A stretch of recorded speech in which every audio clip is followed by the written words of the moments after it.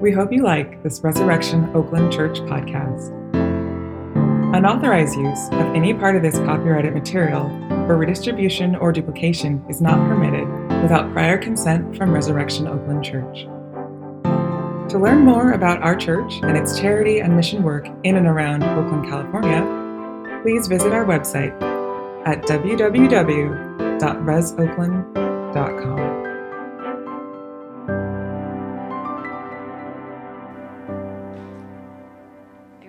From John chapter 21. Afterward, Jesus appeared again to his disciples by the Sea of Galilee. It happened this way. Simon Peter, Thomas, also known as Didymus, Nathanael from Cana in Galilee, the sons of Zebedee, and two other disciples were together. "I'm going out to fish," Simon Peter told them, and they said, "We'll go with you." So they went out, and they got into the boat, but that night they caught nothing. Early in the morning, Jesus stood on the shore, but the disciples did not realize that it was Jesus. He called out to them, "Friends, haven't you any fish?" "No," they answered. He said, "Throw your net on the right side of the boat, and you will find some." When they did, they were unable to haul the net in because of the large number of fish. Then the disciple whom Jesus loved said to Peter, "It is the Lord." As soon as Simon Peter heard him say, "It is the Lord," he wrapped his outer garment around him, for he had taken it off, and he jumped into the water.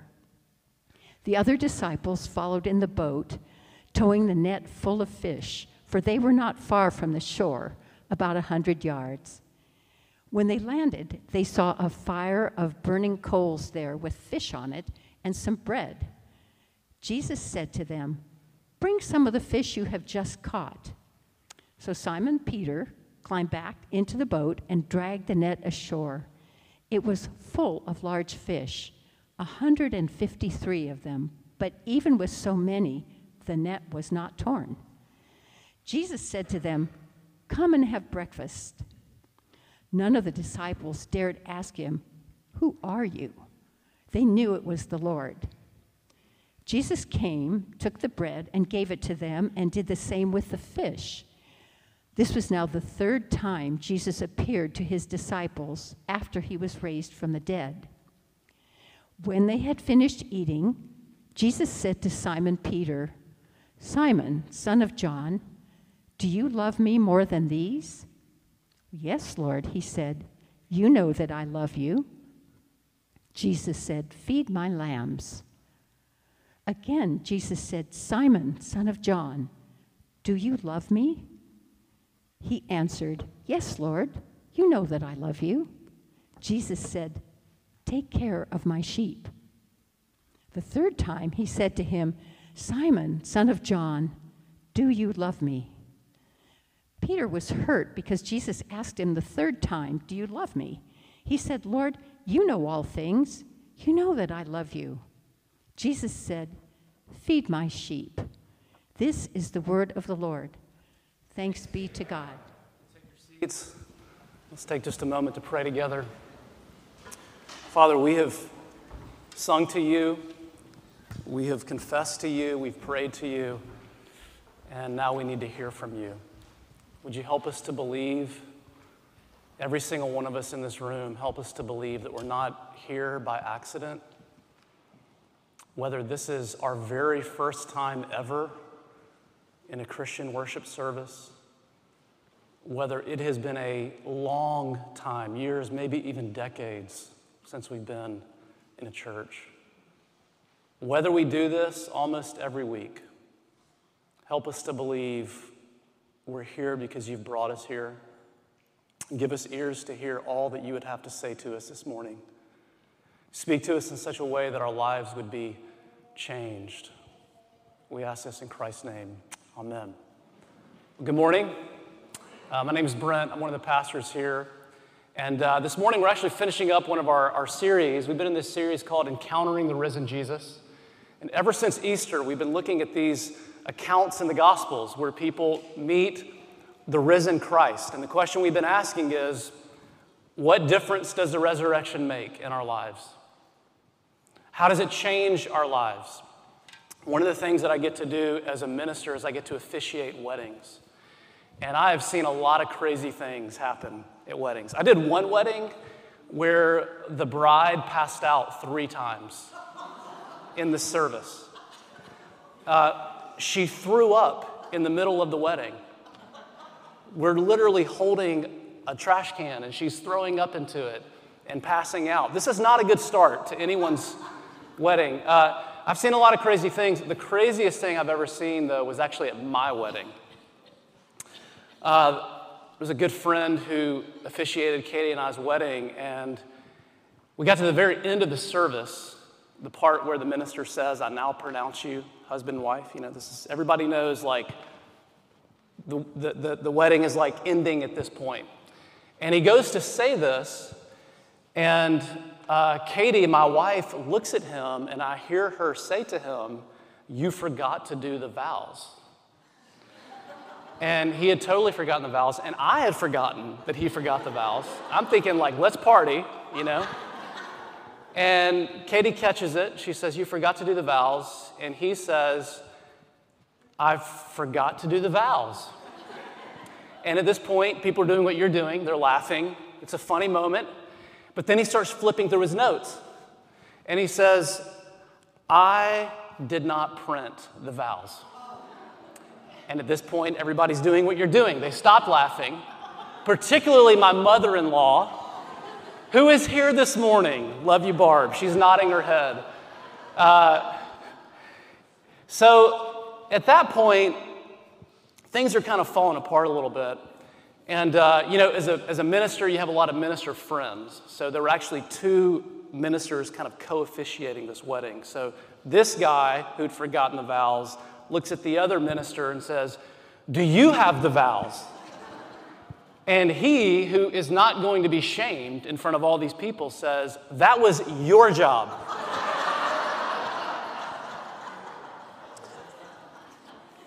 So at this point, the guy puts his hand on my shoulder and he says, out loud, he says, "We're just going to have to wing the vows," which is like not really a phrase you want to hear at a wedding. We're just going to wing this. But he actually did a really, really good job. But okay, what's the point of the story? The point of the story is always bring your own vows to your wedding. No, that is not the point of the story. Here's the point. The point is that vows are to a marriage what the resurrection is to Christianity. No vows, no marriage. No resurrection, no Christianity. One of the things that I hear people say a lot is, you know, I don't really buy this whole idea that Jesus rose from the dead. But I do think that Christianity has some helpful things to offer. How to be a good person, how to care for the poor, how to forgive people who wrong you. If that's where you are this morning, do you know that the Bible itself disagrees with you? The Apostle Paul says in 1 Corinthians 15 that if Christ was not raised from the dead, our faith is futile. He's saying if the resurrection did not happen, Christianity is the biggest hoax that the world has ever known. And what we're doing here this morning is a complete waste of time. And we should all go home and we should never come back. If the resurrection didn't happen, Jesus changes nothing in your life. But if it did happen, it changes everything in your life. It changes everything. So what does this passage in John 21 teach us about how the resurrection changes our lives? Here's what it tells us. It tells us that Jesus is alive and he wants to find you so that he can transform your life by his grace and for his purposes in the world. Let me say that again. Jesus is alive. Amen. And he wants to find you so that he can transform your life by his grace and for his purposes in the world. So let's just unpack that for a moment.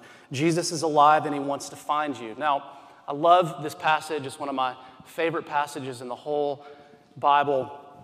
The disciples, they are looking for something, but they are not looking for Jesus. They are looking for fish. They're looking for fish.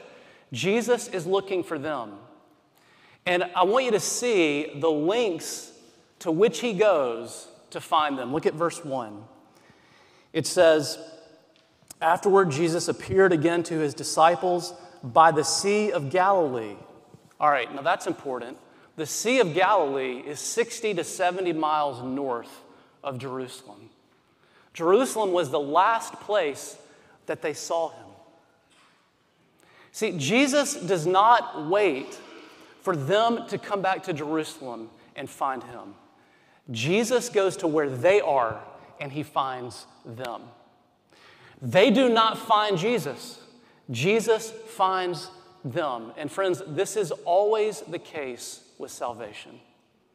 It is how it always works. People say, "I found God." No, God was never lost. We are lost. Romans 3 says this, "No one seeks after God." Please do not think that you are the exception. No one, says Paul. No one seeks after God. We do not seek after God. God seeks after us. We do not find God. God comes to where we are, and he finds us. And this is good news. 9 years ago, there was a man in Japan named Yasuo Takamatsu. He was a retired military officer. He took up a new hobby, scuba diving. But it wasn't for fun, because 2 years prior to that, in 2011, his wife had been swept away in that massive tsunami. And he'd not heard from her since, and he presumed that she was dead, but her body had not yet been found. For 2 years, he looked for her on land and on the coast and in nearby forests. And then he turned to the sea, and he has done hundreds of dives. He was asked, "Why are you doing this? Why won't you stop and give up the search?" And this is what he said. He said, "I have no choice but to keep looking." Friends, that is the heart of God. God will not stop looking for you until he finds you. In his first book in the Chronicles of Narnia series, C.S. Lewis writes about a boy named Shasta. And Shasta lives in this far-off country, but he hears about this wonderful kind of magical land, Narnia, and this great king in it, Aslan, the lion. And he keeps trying to get to Narnia to discover this whole new world, but everything keeps going wrong. And one day, a voice speaks to him. He doesn't know that it's Aslan, but Shasta starts telling this voice how hard it has been for him to escape, how hard it has been for him to get to Narnia. And he says, "Don't you think that it's such bad luck that I keep running into so many lions?" "Oh, there was only one lion," said the voice. "What do you mean?" said Shasta. "I was the lion." And as Shasta gaped, the voice continued, "I was the lion who forced you to join with Erebus. I was the cat who comforted you among the houses of the dead. I was the lion who drove the jackals from you as you slept. I was the lion who gave the horses the new strength of fear for the last mile so that you should reach King Loon in time. And I was the lion you do not remember who pushed the boat in which you lay, a child near death, so that it came to shore where a man sat, wakeful at midnight, to receive you." C.S. Lewis, in telling this story, he's actually telling his own story, his own journey from atheism to Christianity, where he realized that he was not trying to find God so much as it was God trying to find him. He started looking back at his life and realizing all of these things that God had orchestrated and that God was after him. And that's the way that it always works. You show up to church looking for God, and you know what you discover? God is looking for you. He's after you. If you're here this morning and you are not a Christian, do you know what this means? It means that God is seeking you. It means that God wants to find you. See, if you want him, it's because he already wants you. And if you are a Christian, this ought to amaze you. It ought to fill you with such wonder that the creator of heaven and earth has sought you. It would stop at nothing to find you. Jesus is alive and he finds us, but here's the question, why? Why does he find us? And that brings us to the second point. It's so that he can transform our lives by his grace. Now, this passage is dripping with grace. First, did you see the very first word out of Jesus' mouth in this passage? It's in verses 4 and 5. It says, early in the morning, Jesus stood on the shore, but the disciples did not realize that it was Jesus. And he called out to them, friends. Do you know who he is talking to? He is talking to people who have misunderstood him for 3 years. He is talking to people who fell asleep on him in his greatest hour of need in the Garden of Gethsemane. He is talking to people who abandoned him at the cross while he was dying. If someone did all of that to you, what would be the first words out of your mouth when you saw them? I mean, I can think of 100 other names that Jesus might call these guys. But he calls them friends. And he doesn't just call them friends, but when they show up on this shore, you know what they realize? Jesus has started a fire. And there is fish, and there is bread. And Jesus says to them in verse 12, come and have breakfast. Now, we don't appreciate this like we should, because meals for us tend to be short and quick. We eat a lot of them alone and on the go. But that was not the case in the first century. To invite someone to a meal was to invite them into friendship. It was a way of saying, I want to know you. And here's what Jesus is saying to these disciples and to us. He's saying, I know everything about you. I know all the betrayal. I know all the failure. I know all the ways that you have failed me and neglected me and not loved me as you should. But I want to know you. And I want you to know me. I want to be with you. And I want you to be with me. And see, that is called the miracle of grace. You know, the miracle in this passage is not this huge catch of fish.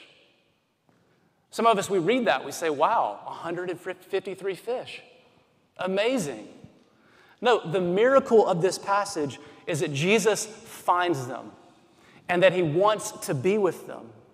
The miracle is that he wants to know them, and the miracle is that he wants to do the same with you and me. The miracle is that there is no sin so great in your life, and there is no shame so deep that Jesus does not want to offer his love and grace to you. That's the miracle of grace. And you know what happens when the miracle of grace begins to sink into your life? It changes you. It brings about this radical transformation in your life. And we actually get a case study of that in this passage with Peter. One of the great contrasts in the whole Bible is Peter in John chapter 21, which we read today, and Peter in Luke chapter 5. There are a number of similarities in these two chapters. There's about 7 of them. Let me give them to you. Number 1, the disciples are in a boat. Number 2, they are on the exact same lake. Number 3, they are fishing. Number 4, they've been fishing all night. Number 5, they have caught nothing. Number 6, Jesus tells them to throw the net overboard one more time. And number 7, they have this enormous catch of fish. All of these similarities, but there is one striking difference between these two chapters. In Luke chapter 5, after Peter sees this enormous catch of fish and he realizes the power and the greatness of Jesus, he says, "Depart from me, for I am a sinful man." In other words, he wants to get away from Jesus as fast as he can. But do you see what he's doing in this passage? He jumps out of the boat and he starts swimming to Jesus. He wants to get to Jesus as quick as he can. In Luke 5, this is amazing. He sees his failure and he wants to get away from Jesus. But in John 21, he sees even more of his failure. He's just betrayed Jesus. But rather than wanting to get away from him, he wants to get to him as fast as he can. Now, what's going on here? And what's going on is that he's been transformed by the miracle of grace. He's been transformed by the gospel. The gospel gives you an identity like nothing else can. Nothing else in this world. I mean, if you base your identity, your sense of self, your sense of worth, I am somebody, on anything that you do or accomplish, your work, your money, your family, your beauty, being a good person, if you base it on anything, you will always live either proud or in despair. When you make it, you will look down on others who haven't, but when you fail, you will be crushed. You'll constantly be comparing yourself to others, and anytime you see someone who's doing better than you, there will be a sense in which you say, "Depart from me." Let me give you some examples. If you base your identity on beauty, you will scroll through your Instagram feed, and whenever you see someone more beautiful than you, there will be a sense of psychological death. You base it on success, and you'll look around at people who are more successful than you, and it will make your heart sink. Some of us in this room, we have made decisions that have imploded our lives. And we look around at people who have made a much less mess of their life, and it kills us. You see, but the gospel gives you an entirely new identity, an identity that is not based on what you do or what you accomplish, but it is based on what Jesus has done and on what he has accomplished for you. And that means that God accepts you and loves you and welcomes you and delights in you and sees you as perfectly and totally and utterly righteous. And that means that in moments of success, it keeps you from pride and it humbles you because you know you can't take any credit. But in moments of failure, it does the same thing to you that it does to Peter in John chapter 21. Peter sees more of his failure, not less, but he's not crushed. You know why? Because his identity has been restructured by grace. Here's what the gospel can do in your life. It can give you a life where failure does not define you. No, Jesus defines you. Peter's failure does not drive him from Jesus. It drives him to Jesus because he's got an identity that is secure in Jesus. And see, this is why God wants to find you, so he can do the same thing in your life, so that you can know how loved you are by him and how secure you are in him and how delighted in you are because of him. But that is not the only reason that Jesus wants to find you. It's not just so that he can transform you by his grace. It's so that he can send you out into the world for his purposes. See, Jesus does something really interesting with Peter in this passage at the very end. All the disciples eat with Jesus.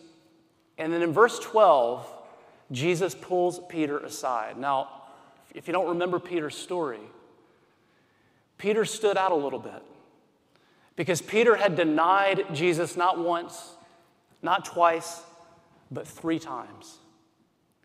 And so if you're Peter and Jesus says, hey, Peter, come here for just a minute, what are you thinking? I mean, you were thinking, is he going to bring it up? Are we going to talk about it? And what every commentator points out is that Jesus doesn't just bring it up, but he actually takes Peter back to his denial in vivid detail. There's a couple things that jump out from the text to tell us this. First, in verse 9, it says that Jesus made a fire of burning coals. Why is that significant? The only other place in the Gospel of John where we see a fire is when Peter is warming himself outside of Jesus' trial, and he says, I do not know the man. But then look at this question that Jesus asked Peter. The very first question, it's in verse 15. When they'd finished eating, Jesus said to Simon Peter, Simon, son of John, do you love me more than these? Jesus is saying, do you love me more than these other disciples? And if you remember, Peter was the one who had said to Jesus the night before his death, even if everyone else falls away, I won't. And then here, look at the last thing Jesus does. Jesus asks him, do you love me 3 times? 3 times. Why does he ask him 3 times? It's for the 3 denials. It's for each time that Peter said, I do not know him, I do not know him, I do not know him. Jesus says, do you love me? Do you love me? Do you love me? And you think, man, like, is Jesus a jerk? I mean, why is he doing this? Is he just trying to kind of rub it in to Peter's face? Is he trying to hurt Peter? No, the exact opposite. He's trying to heal him. Jesus knows that we do the same thing that Peter did. We look at our failure. We look at the ways that we've blown it in life. We look at the ways we're not the person we want to be or wish we were. And we say, okay, maybe God can forgive me, but God could never use me. I'm too broken. I'm too big of a failure. I'm too messed up. See, but Jesus does not come to Peter and say, I forgive you. We're good. You can go home now. No, Jesus comes to Peter and he says, feed my sheep. And he tells him this 3 times. This is Jesus' way of saying to Peter and to us, I don't just want to forgive you. I want to use you for my purposes in the world. It doesn't matter how broken you are. It doesn't matter how many mistakes you've made in life. It doesn't matter how much of a mess you've made of your life. God's ability to use you does not come down to who you are. It comes down to who He is. His determination to use you is not based on how good you are. It is based on how good He is. And God is always good. That is in His nature. He cannot go against it. And so God comes to people like us and He says, I don't want to just forgive you. I want to repurpose your life. And this is why almost every person in the Bible, when they meet God, the first words that God says to them are, go. When Abraham meets God, God says, go. When Moses meets God in Exodus 3 at the burning bush, God says, go to Pharaoh. When Isaiah meets God in the temple, God says, go. The first thing that Jesus, the risen Jesus, says to the women at the tomb is, go and tell the disciples. The last thing that He tells the disciples before He ascends is, go into the nations. Go, go, go. See, God never finds you just for you. It's never just for your sake. God pours out his love and his grace into your life so that you might be sent out to live for his purposes in the world. In the late 90s, early 90s, there was a nursing home in upstate New York. About 80 residents in this home. Most of them had dementia. And like many of these homes, it was a very sad place. So they brought in this Harvard-educated doctor. They called him Dr. Bill.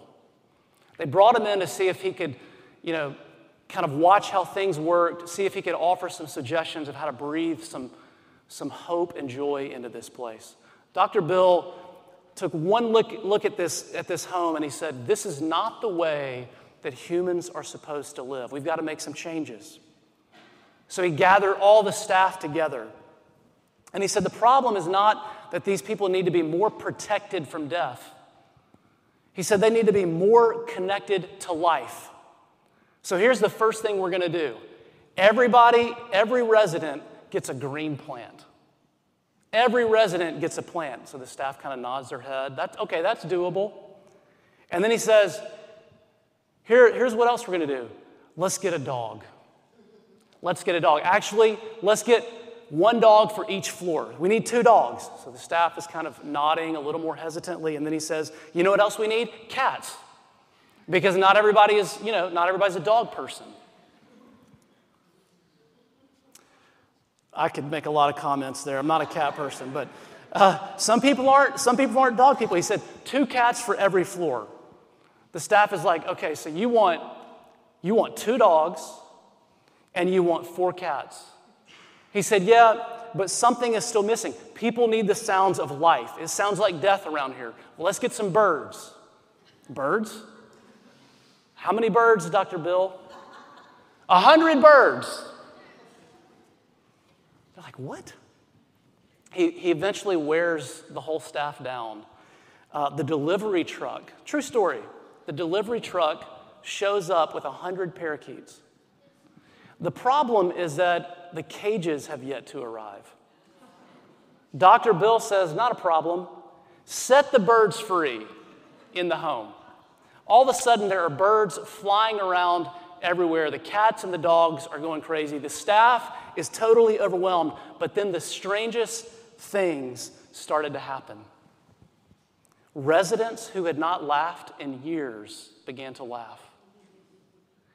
People who had been non-communicative began to talk. People that they thought were bedridden and would never walk again began to walk up to the nurse station asking if they could take the dog for a walk. But here was the strangest thing. People stopped dying so much. The mortality rate went down by 15%. The amount of medication that they were prescribing in that home dropped by 60%. And researchers could not figure it out. They said to Dr. Bill, why is this happening? And this is what he said. He said, here's what I think. People need to be connected to something bigger than themselves. They need a cause to live for that is more than not dying. And they need a story to be part of. In the Christian gospel, we have been given the greatest story ever told. We have been invited, you have been invited, I have been invited into a story that is far bigger than ourselves, friends, and that is the story of the kingdom of God. It is the story of a God who is making all things new. It's the story of a God who is pushing back the darkness. It's a story of a God who is working for justice for the oppressed and who is bringing hope to the hopeless and is bringing restoration where there is brokenness. And you see, we are invited to live out that story. If you are a Christian, God has called you out of your own story into His story, the story of His kingdom, and to live out that story not just on Sunday mornings from 10 a.m. to 11:15 a.m., but to live it out in your homes and to live it out in your places of work and to live it out in this church and in our life together, and to live it out in this city. See, if you're here this morning and you ever find yourself asking the question of, does life really have any meaning? Does it have any purpose? And if you have begun to sense the emptiness of living for your own comfort and your own career, or just your own pleasure and your own possessions, you've begun to sense this is not enough. You know what it means? It means that you are finally getting in touch with reality. Because everything else, every other story that you give your life to will fade away. But the one thing that will never fade away is the kingdom of God. It will last forever. And that is the mission that we are invited into. Now, before you can get on board with that mission, you have to experience God's mission to you. And that is why God invites us to this table week after week. In John 21, Jesus prepared a meal for the disciples. But at this table, Jesus prepares a meal for us. And this is the most expensive meal you'll ever eat. There's a lot of great restaurants in this city. There's a lot of pricey restaurants in this city. Some restaurants will charge you $30 to get a burger in this city. This right here is the most expensive meal you'll ever meet. It cost Jesus everything. But the wonder of this table is that it cost you and me nothing. It is the table of grace. And in fact, the one requirement of this table is that you bring nothing. The one requirement is that you come saying, nothing in my hands I bring. Simply to the cross I cling. Naked come to thee for dress. Helpless look to thee for grace.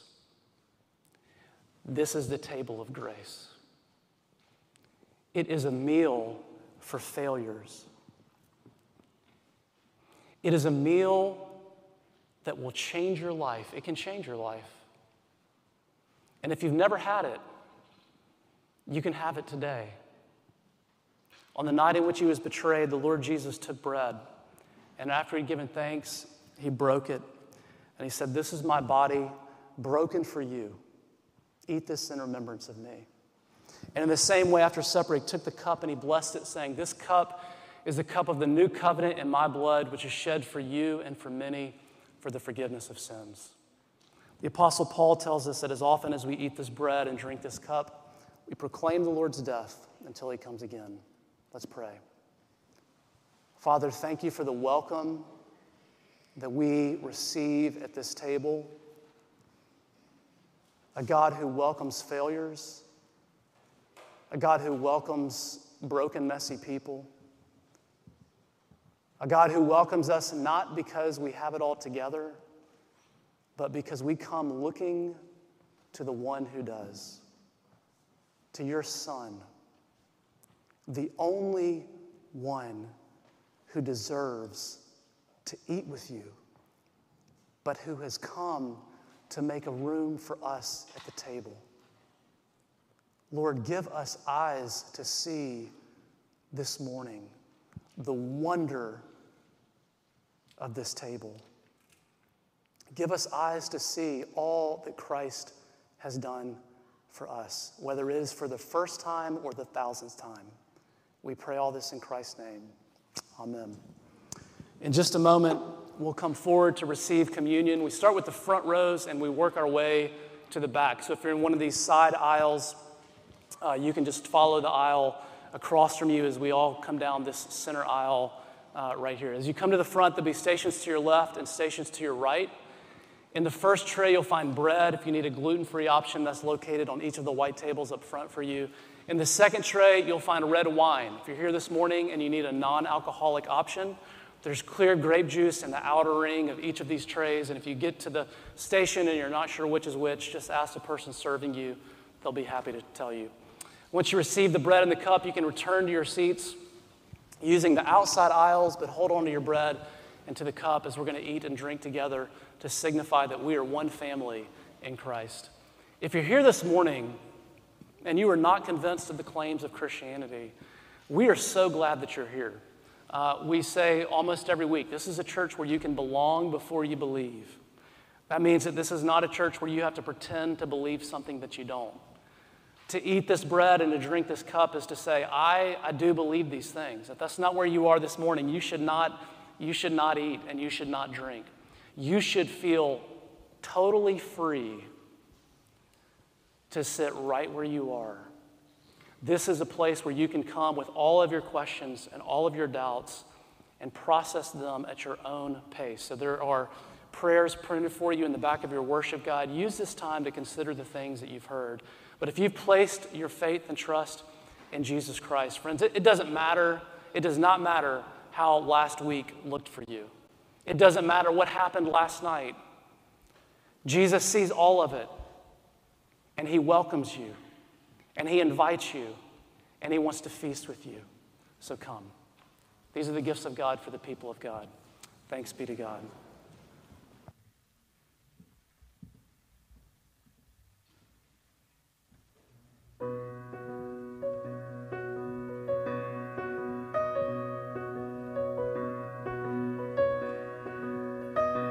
There is goodness in the garden.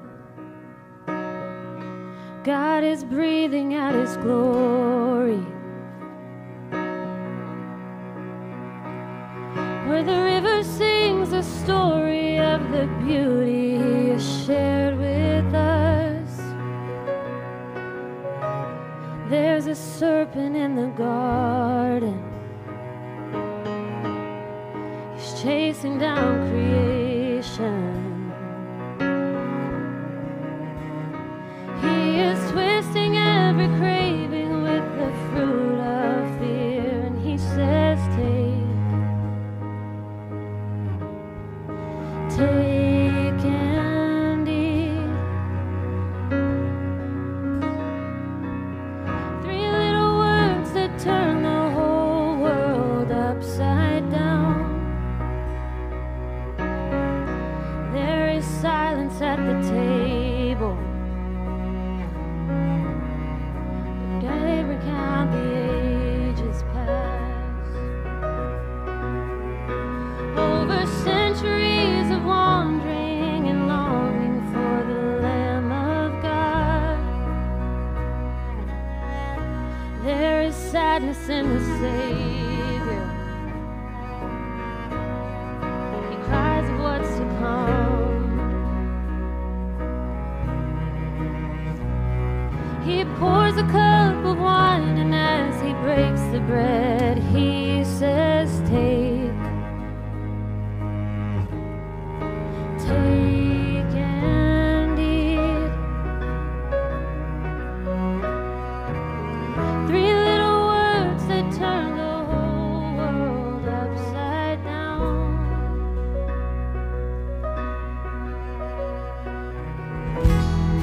The banquet doors are swinging wide. The bread of heaven is alive. The graved house of hunger pains. The bread of heaven breathes again. The banquet doors are swinging wide. The bread of heaven is alive. The graved house of hunger pains. The bread of heaven breathes again. There's forgiveness by the fire, blazing on the shoreline. They can't deny the Lord's alive, their hearts reviving with the rising sun. Messiah murdered on the mountain. Now he feeds within their midst. The one who's passed away is alive, and now he's passing plates, and he says, take and eat. Three little words that turn the whole world upside down.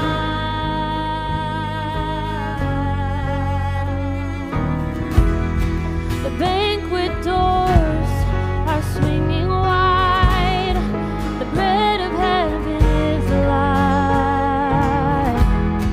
The grave it house of hunger pains.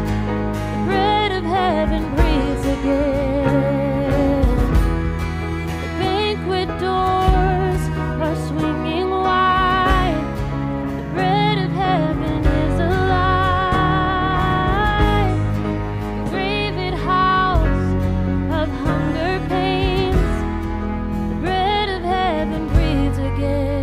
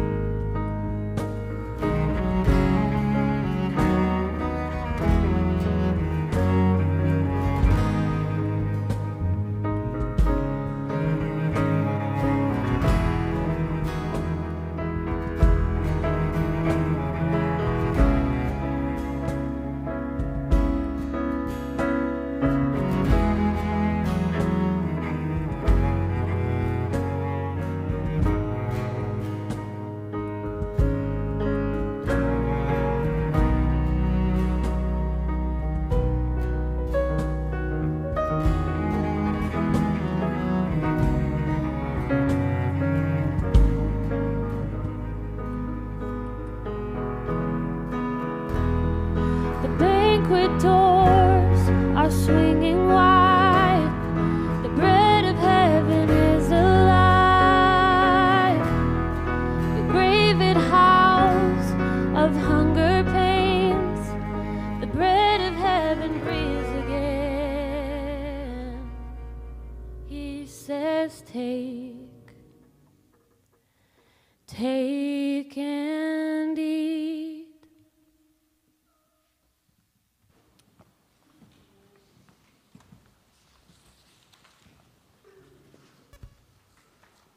The body of Christ, the bread of heaven. Take and eat.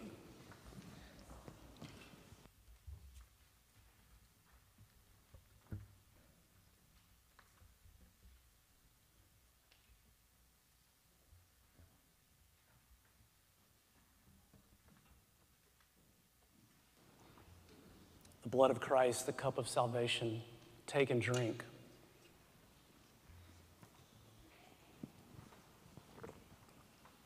This table declares to us not only God's love for us, but his love for our city and our world. Please join us as we pray together now.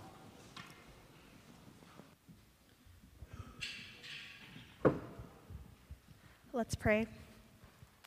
Gracious God, you are the father to the fatherless. You sent the lonely in the families. You are the rebuilder of walls and restorer of homes. You call us to defend the cause of orphans. We pray that you will help us do that here in Oakland. We pray for children in foster care. We pray that you show them that you love them, that you understand their pain, and that they can trust you as their loving and faithful father. Where there has been abuse, provide protection, healing, and justice. Provide shelter for those who are unhoused. Provide stability for those who have been on the move. Provide families, schools, churches, and friends for every foster child in our city. We pray for biological parents who have lost their children. We pray that you show them that hope is not lost. Help them to see that your grace can free them from past failures. Lead them toward paths of personal growth and reunification with their children. We pray for foster parents who invite children into their families. We pray that you give them endurance and compassion. Help to trust that you are at work in their homes in ways they don't understand. Make their homes a place of peace, Where sins are forgiven, grace abounds, and change is always possible. We pray for adults who have been abused or neglected children. Lead them to confess their sin and seek forgiveness from you and from their children. Help them to see the hurt that they have caused. Give them the resources they need to break the cycle of abuse. We pray for child welfare professionals. Give them the wisdom to navigate difficult situations, protect them from burnout as they face overwhelming needs. Use them to make a difference in the lives of foster children in Oakland. We pray for ourselves. Help us to become advocates for children in foster care system. Help us show the love of Jesus to foster children in our city. Use us to provide support to our overwhelmed foster care system. We ask all this in the name of Jesus. Amen.